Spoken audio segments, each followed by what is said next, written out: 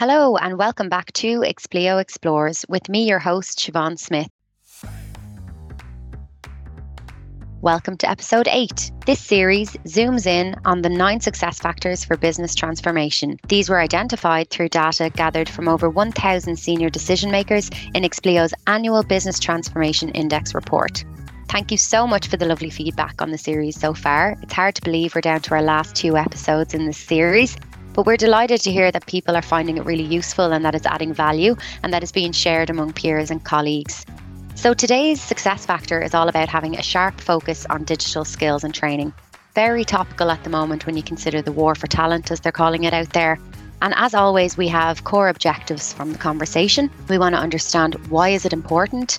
What are the common challenges that businesses and people might face when it comes to mastering this success factor? And as always, what are the top tips that our guests can offer that you can take and embed into your way of working from here on out? We hope you enjoy.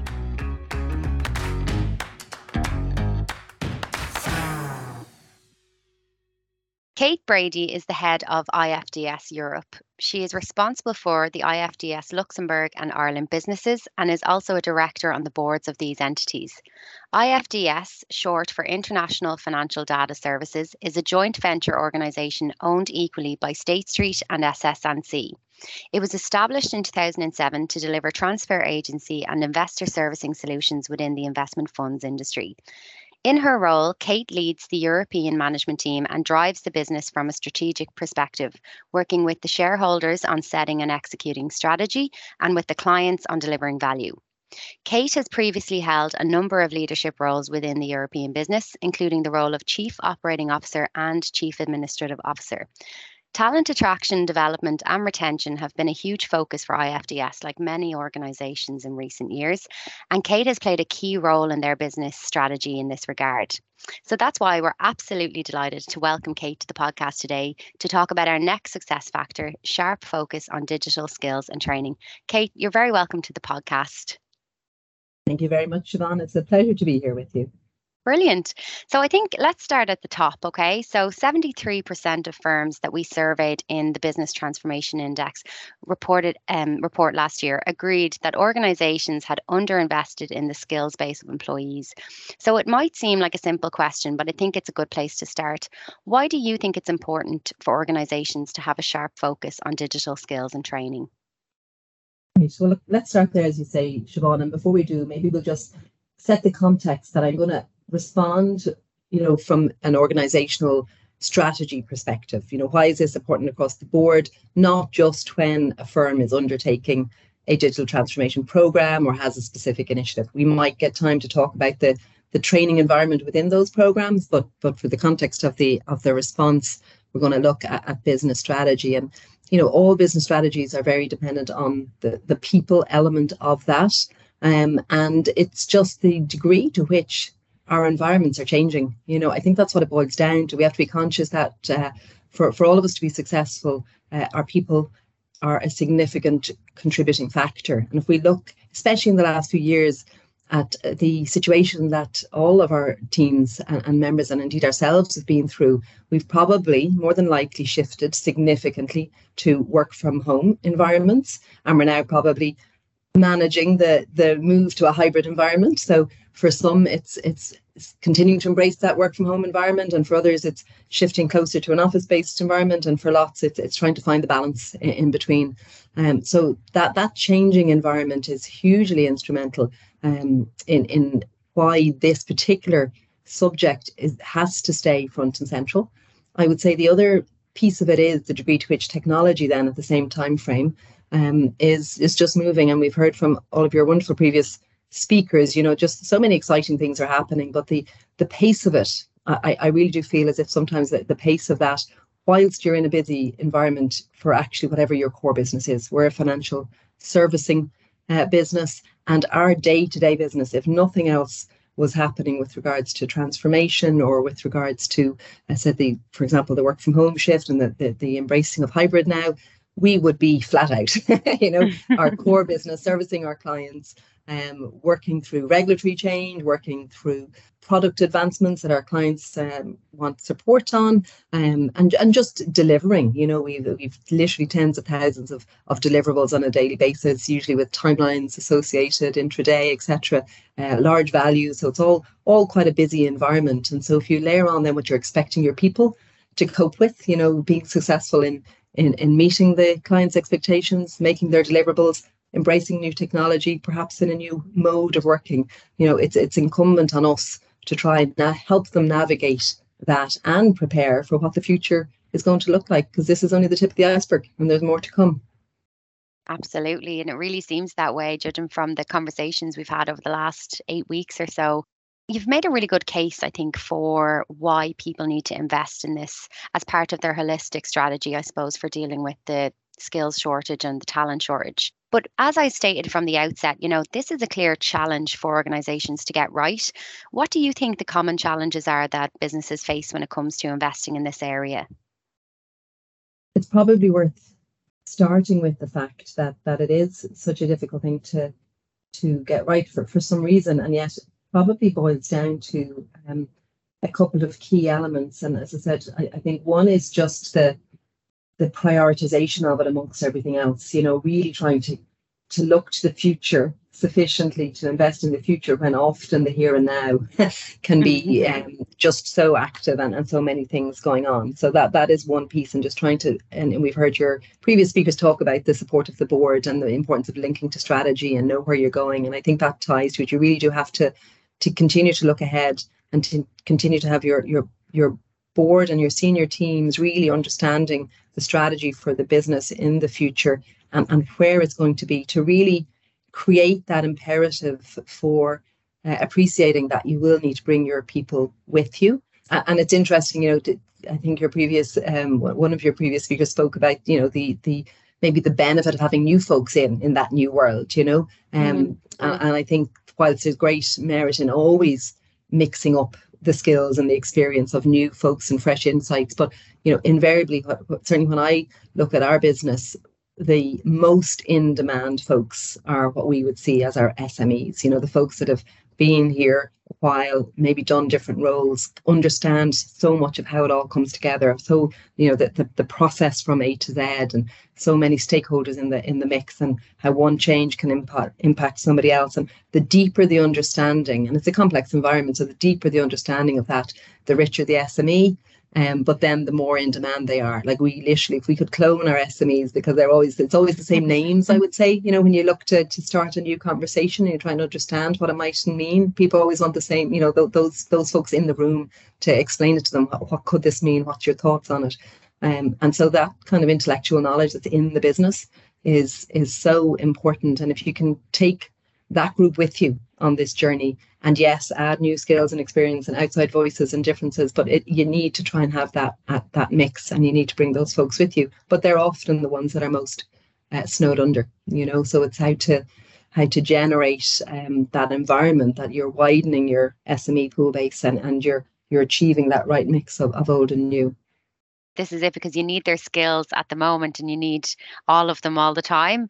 But at the same time, if you don't free up some of their time to share that knowledge, you're kind of in a catch-22 situation. Indeed. The other big challenge at the moment is the war on talent. Again, if environments are generally finding it tight, maybe numbers of open positions or experience levels are not what you might ideally want, then it just becomes a little bit of a catch-22, I guess, to create the learning environment. And then you've the real challenge of what I've described at the outset in terms of the environment that people are in, so no longer can you just say, well, look, we'll grab everybody into a room and we'll do a demo, we'll do a classroom session, or you now have got folks who respond well to that type of environment, but maybe they're at home. Or you have the folks who are in the office, but actually they're the YouTube generation, so they don't want to really sit in the classroom for an hour. They prefer the bite-sized knowledge transfer. And there's so many benefits to that, to be fair. I'm probably a late convert to the bite-sizing. It's called kind of the YouTube approach to training. But I can see how if you want to look back on something, or there's one piece of it that's relevant to you, and 6 days later or 6 weeks later you want to go back and do a refresh, the fact that it's broken down, it's short, it's 5 minutes here and there, it's maybe video accessible, etc. it's a real interesting time for the learning conversation, because I said there's just so many different ways of delivering and styles. Like we work with teams globally. So we have teams in India, in Hong Kong, in North America, and here in Europe. And so if you are creating content, or you're trying to bring people with you, actually there's great merit in having it, people being able to digest it in their own time and in their own way, because everybody's schedules will be different, so there's huge benefit there. But it can be challenging then. So there's some folk who just prefer the in-person engagement. And so, like most things, it's probably the mix. It's understanding your audience, understanding what will work best for them, and more than likely it'll be a combination of efforts that will have the best success. It's a really good point there, because we all learn differently, don't we? It's the same way some people can write their note with pen and paper, and other people type them all up or write them on an iPad. Everyone's a bit different, aren't they, in the way they learn. In your experience, is it harder to get board buy-in or senior management buy-in for investing in skills and upskilling and training for existing staff? Like, would their preference be to go externally and maybe bring in a partner to fill those skills gaps? Would that be one of the challenges that businesses face? I think it can be. I think it maybe depends on the context for the conversation. I would say generally there can be great support in that internal investment, and it's more of a concern about actually being able to free up that type of resource. And if you're into taking a large program, that one of the hardest decisions at the beginning could be to take your strongest folks out of their day job and put them into that environment. And actually that's the investment, and maybe they're the skills on at that point to help them be successful. Maybe they, they're an operational expert, but they don't have the technical knowledge, or vice versa. It's I think in some ways it's freeing folks up and just removing them from that environment, because it can often be just so, as I said, active day to day. But I do think the partner approach can work really well, and definitely, and we talk about the skills shortage, so certainly in terms of having as wide a variety as possible of sources of new skills and talent is really good, and the partner approach can certainly play a part there. But it's, I would say, again, it tends not to be all of one or another, and being open to all of them. I do think sourcing new skills and talent is again, it's vital. And I think we probably have a tradition, certainly in financial services, of having a narrower reach than is needed. And we are working hard at that, and we need to keep that up. And I would say in some ways we're much more open now than maybe when I started in financial services, which was 30 years ago, to that wider pool. But on the flip side, I actually think the wider pool maybe is less interested in financial services than we might like. And it's hard to make financial services attractive. It's a really exciting space. We're working in in our case, it's a very global environment, great multicultural elements, which is a piece I've always enjoyed. But trying to convey that and get that across can be difficult. And especially with younger generations now, really try to understand, how an organization or an industry is impacting the world context and making the world a better place, and I think financial services has work to do to actually convey, what is an essential need. The world is the better for having saving options and structures, etc. But said I don't think that's necessarily something that people immediately think of. So it's different for different industries. I know you've had a great mix of industries speakers so far, and it is interesting to see how in attracting, we're probably all after the same pool of talent, and in some ways it can be an industry role to actually understand how your industry is participating there. And I think that is one of the challenge, that you need to actually almost partner as an industry set of groups. And for example, in funds, we have an Irish funds industry here. Like that firm, that organization has been really helpful in allowing firms to come together and collectively try and say, okay, how do we convey the positives of our situation and what we can offer? And there's a lot of firms do great work in community projects or sponsorship, etc. But it doesn't probably, it's probably not the first thing people think of when they consider a role with a financial services firm. Yeah, and each sector tends to have like their kind of individual challenges, don't they?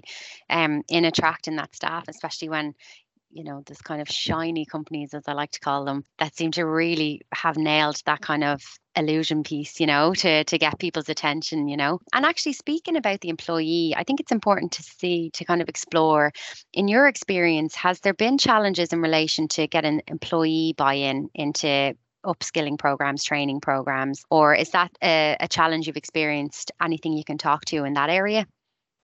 Yeah, I think it is, in all honesty. I think there can be a level of fear attached to, which is maybe shiny is a good way to put it. There's a lot of talk about digital and what that really means and this future world. And I do think there are certain employees who almost just step away from it. They step back from that.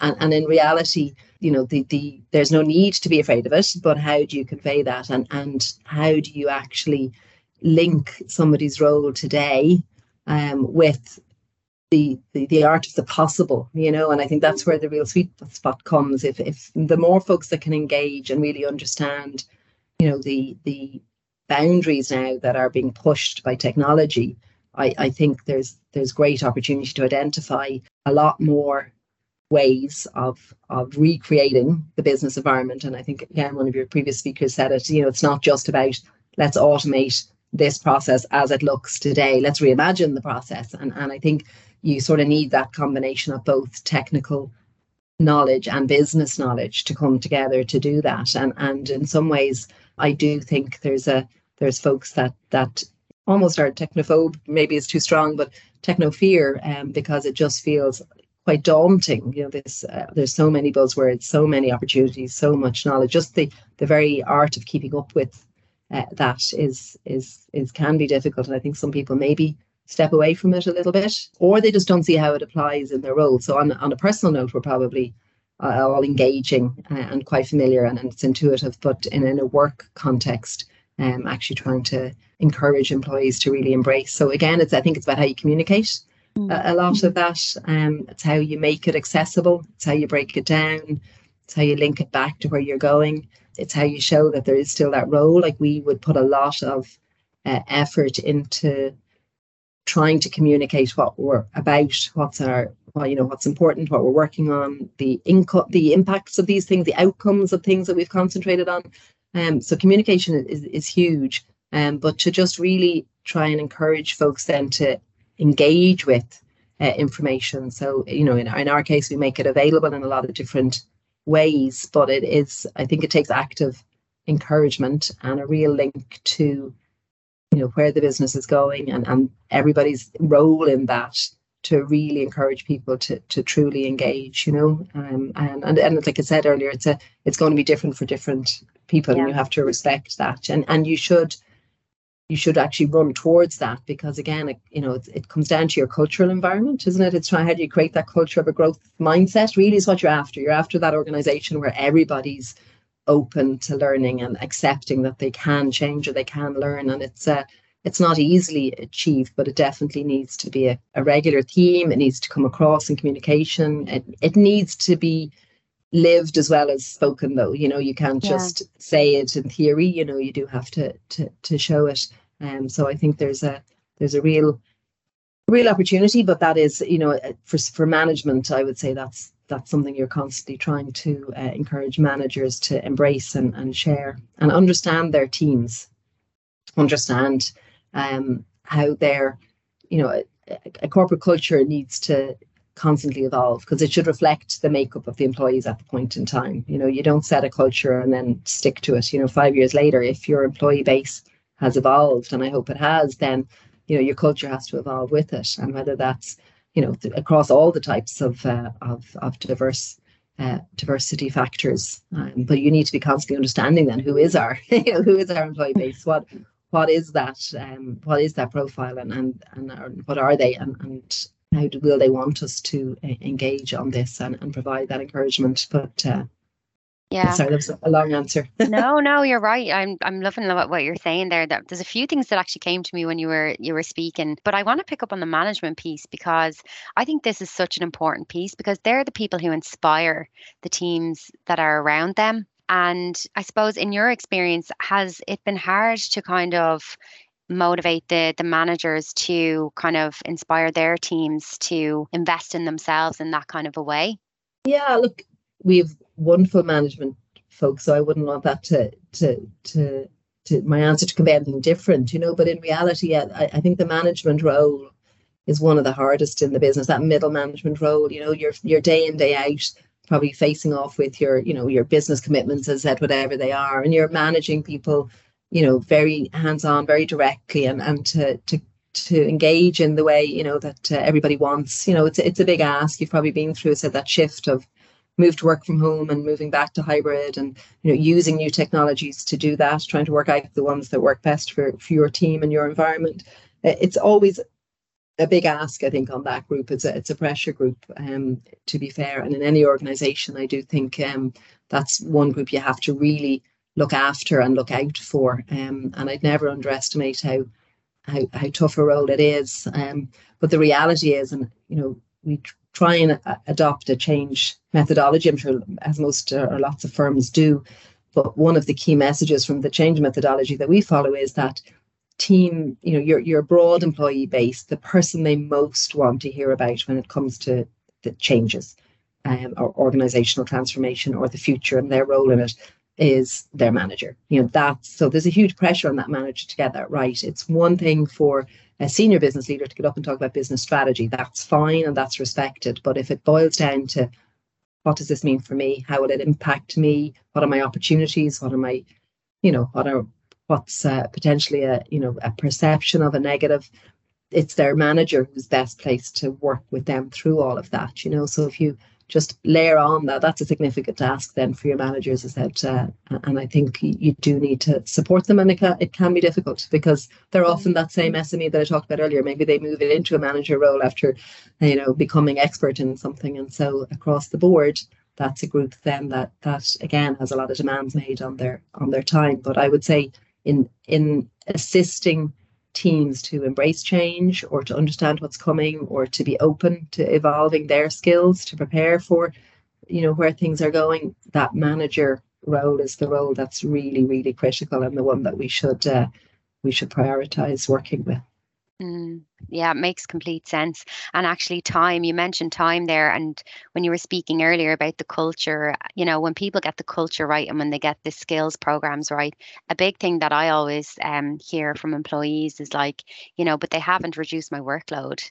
So there's something there as well that it's like if you want to be able to truly invest in people and so that they can learn and grow, is there something in that about like making sure that you're able to, that they can manage their time? Absolutely. Yeah. You're right. And that would be something that, look, and it's never easy. There's no silver bullet, but you have to recognize that. And you certainly, for whatever your business model is, you do need to make every effort to work that through. Absolutely. Yeah.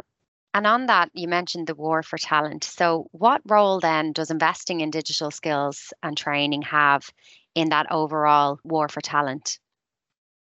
I think it has a really important role, Siobhan, because I do think it's a fair and valid expectation for your current and your future employees that they're going to be working in an environment that has these types of digital tools available to them, both for how they kind of maybe operate intra-company, so all of the ways, instant messaging and, all of the easy ways, to Zooms and WebExes and all of these apps that have become so popular in the last few years, but that, we continue to make sure that intra-office, and especially in a global environment, is so easy, and video communication and just constantly looking at what's available for folks to do for the how they do their job, but also then the actual core business, whatever your core business is. I think that it's a realistic and fair expectation that your employees are going to have, that you're going to give them tools to do their job effectively, that you're not going to waste their time doing tools that could be done more efficiently or on processes that have an alternative way for that process to be done. And it's difficult, in our business, it's a very regulated industry. We're working with 70 different countries, so investors from 70 different countries, give or take. And so you need to be ready to engage in the way that you're the investor base that you're servicing want to engage with you, and that can be quite wide and varied. But certainly for your employees and the folks that are working within that model would expect us, and rightly so, to give them tools to make their job as value add as possible. And so in the war for talent, if that's not the environment that you're, let's be honest, either have or are striving to create, and a lot of us will be in the striving to create category. We've come a long way, but there's more we can do. I think we have to, or we just won't be able to get them in or retain them. And a lot of our new joiners, come in because it's referrals, or they're coming back to us. They worked with us previously and they can see this ongoing effort, and I won't say we get it right all the time, but we're certainly striving to make it a better environment. And I think if that's not evident to your employees, you just won't keep them, and that's another good reason why this just has to be an ongoing focus. One more thing just before we move on to top tips, but it just dawned on me there, and it's an open question. It's actually just a thought that came to me, but I wonder, do we need to move forward in the way in which we sell like opportunities and jobs to people? Because nowadays, really, you don't do what's on the job spec for much more than like 2 years, so I'm wondering, you were saying earlier about like the board and bringing people into the organization. I wonder if there's something in that like we kind of have this linear job spec and people apply for that job and those are the duties, but really when you look at it, it transforms so much kind of within short space of time. So I wonder, is that something that businesses need to maybe play around with and think outside the box with moving forward? I think so. And I certainly think people really enjoy the opportunity to move internally. I would say we have greatly increased our internal mobility in the last number of years with great success, and it's a win-win. I'd always say I'd much prefer to see somebody, if they're ready for that change, getting the opportunity internally than considering going external for it. It shouldn't be necessary if what they're looking for is just a different challenge, but they're happy in the environment, So I would say we're very supportive of that. And it's always a difficult one. It's easy now for me after 30 years to say the greater good and it's the organizational benefit, because you see it. I've seen people who ultimately, I call it the zigzag path through your career. The straight line path on paper, may look better because, it may be notionally short, a shorter path to we'll say the top, whatever the top is for an individual, because you progress, you go into a team, and if you can progress through the layers and through the grades, to being the more senior or the most senior person in that team, it's quite linear, and it may be fractionally shorter, but it's just quite narrow relative to somebody, as I said, who may sit the zigzag path. You maybe go left, you go right, at times you consolidate, you stay at the same level, but you take on a role or a different area. Ultimately, I think that path is much more, also probably equips you to go further. That's the truth. Your ultimate end spot, I think, is likely to have a lot more options and breadth of opportunity because you haven't taken maybe the more linear route. But it is hard for an organization sometimes to really embrace that, because it's back to kind of what we talked about earlier. You've folks who are really good at what they do, and it's just it feels like a wrench to encourage them to maybe move elsewhere. But you just have to, I said, the greater good for the organization for sure is to provide that opportunity. Yeah, it's a really good point. And somebody described that to me before, that it's not a career ladder, it's a career jungle gym. And I loved that analogy because it's like so true, actually. You can move sideways, you can move diagonal, it's not always like step by step by step. And yeah, I think that's a really good point that you made there. So we like to wrap up each of the episodes. We've kind of talked through a lot of challenges there, Kate, but we like to wrap it up kind of giving the listener your top tips for mastering this success factor, sharp focus on digital skills and training. In no particular order, perhaps. Think of your pipeline of SMEs. Think of how to constantly build that pipeline, expand that pipeline, try and have it as wide as you can, because they're the folks that you'll want in the room when you're having these exploratory conversations. I said about the art of the possible. So keep going. And that is ultimately your tech experts who maybe need some business knowledge, or it's your business folks who with some tech knowledge can better understand what the world that could be ahead of them. So I'd say keep focusing on that pipeline. Engage at industry level, as I said, consider at industry level. Like I would say, again, just if you want a quick example, and something we didn't quite get to expand on was for example, a good example maybe is ESG. So in financial services, there's a lot of focus, as there should be, on sustainable finance and what this whole future means for responsible financial services provision.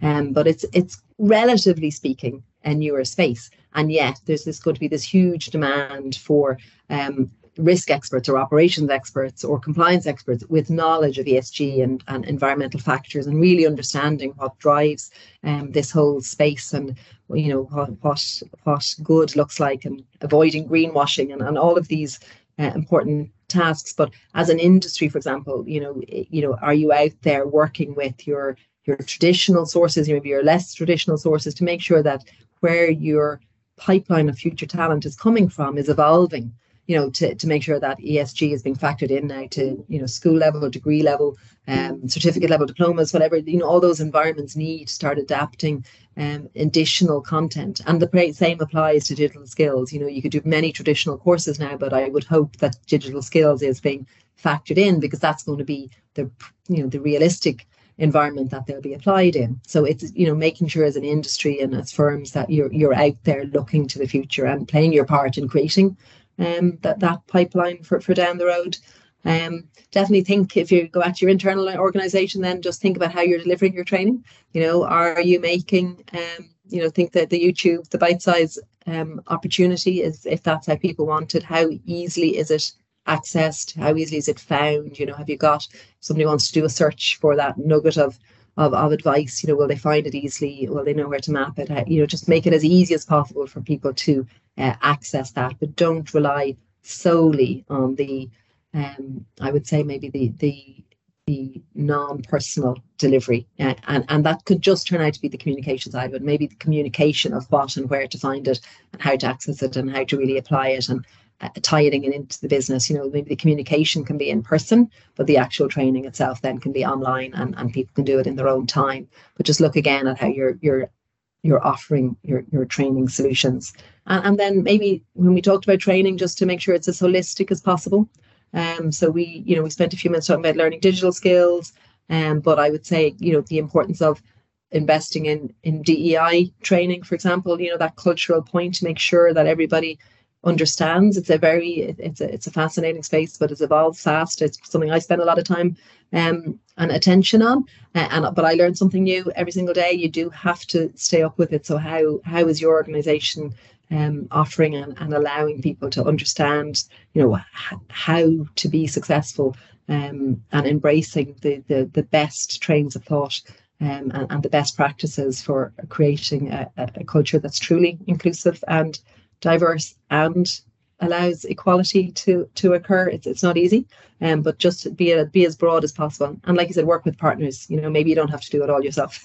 So find a good partner, find a good solution. Those kind of networks and relationships can often be very valuable then at times when you've got these maybe concentrated periods where you need to ramp up, or you have a particular challenge, or you have a particular project. And so I think always looking outward to what others are doing and how they can help you is very helpful. And just before I let you go, I know at the outset we said we were kind of looking at this through the lens of the whole wider organization, but have you any kind of tips for the other types of investment in skills and training that we spoke about? So maybe specific to a transformation program. Is there anything you could share with the listeners there? I just say, Siobhan, at the start of any transformation program, just think as holistically as possible as you can about your training. I know when we embarked on our a fairly significant program a couple of years back, one of the first things we did was recognize that within, say, the organization here, we didn't have as much change management expertise. We've great project management and business analysis expertise, and it's great ops, SMEs, etc. But we felt that we would really need the change knowledge to be strong, and so we invested in, myself included, a number of us here in Luxembourg, going through a formal change learning process. And we picked one in particular, but there's more, there's more than one methodology there. But the benefit of that then was we invited folks from multiple disciplines. We invited our trainers, but we invited our PMs, our BAs, our ops folks, as I said, some management folks, all to to come and go through the training together so that we as an organization could enrich our understanding of how to do it correctly. And it really is so important, because for any change organization, I guess we got that understanding that you need to, from the very beginning, create the awareness of what's coming and really try and help people understand why it's coming and what their role will be, and bring people in really early. I think that's one of the biggest mistakes, is that people, don't bring maybe the user in, or the customer, or whoever's going to kind of experience the ultimate change. Don't bring them in early enough, and you really have to create the awareness of it up front. Whether there's good or bad implications of it, all implications, get it out there and build a desire. And if it's a good news story, which the majority of it is, you create the desire to be involved, and you have them on board throughout. And then you can move on to, building knowledge and making sure that ability to support the change and to work with whatever the change, if it's a new tech piece or whatever it might be, that it's there throughout. But you really need to get folks in from the beginning.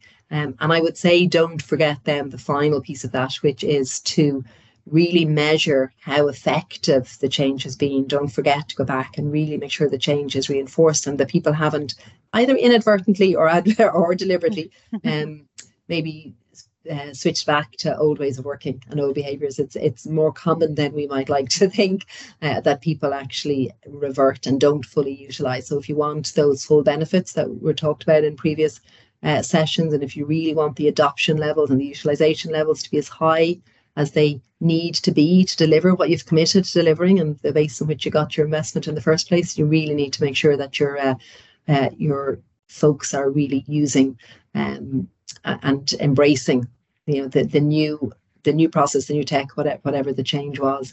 But that all comes through understanding, for example, that change methodology more completely. So for us, that was an important element originally, to recognize that we had a gap and we needed to fill it.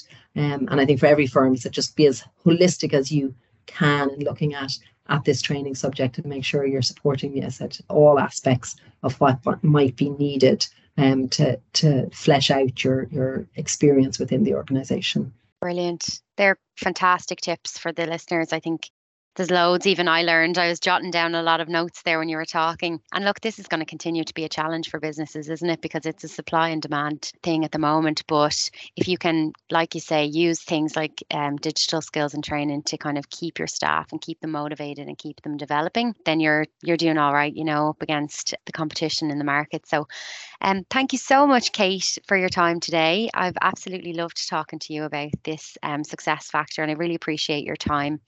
And have a great day. Thank you, Siobhan. It's been a pleasure. So that's a wrap for episode 8. Thank you so much to Kate Brady for her time and sharing her wisdom with us today. We hope you enjoyed the conversation. Thanks as always for tuning in to the Explio Explores podcast. You'll find the Business Transformation Index and the other podcasts in this series on our website. Just go to explio.com/podcast. We'd love to hear from you. Let us know, are you enjoying the series? Is there anything you'd recommend for the future? You just do that online. Use the hashtag Explio Explores on social media.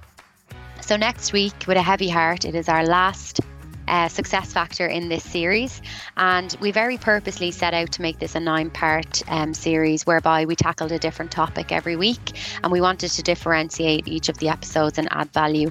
So we hope that we've achieved that. Please do let us know your thoughts. And we're finishing on quite a controversial topic, I suppose, for many. It's around quality assurance, and there's lots of interesting opinions and perspectives when it comes to how we integrate quality assurance into our transformation programs. So I'm really looking forward to sharing the insights on that topic with you. But in the meantime, have a great week.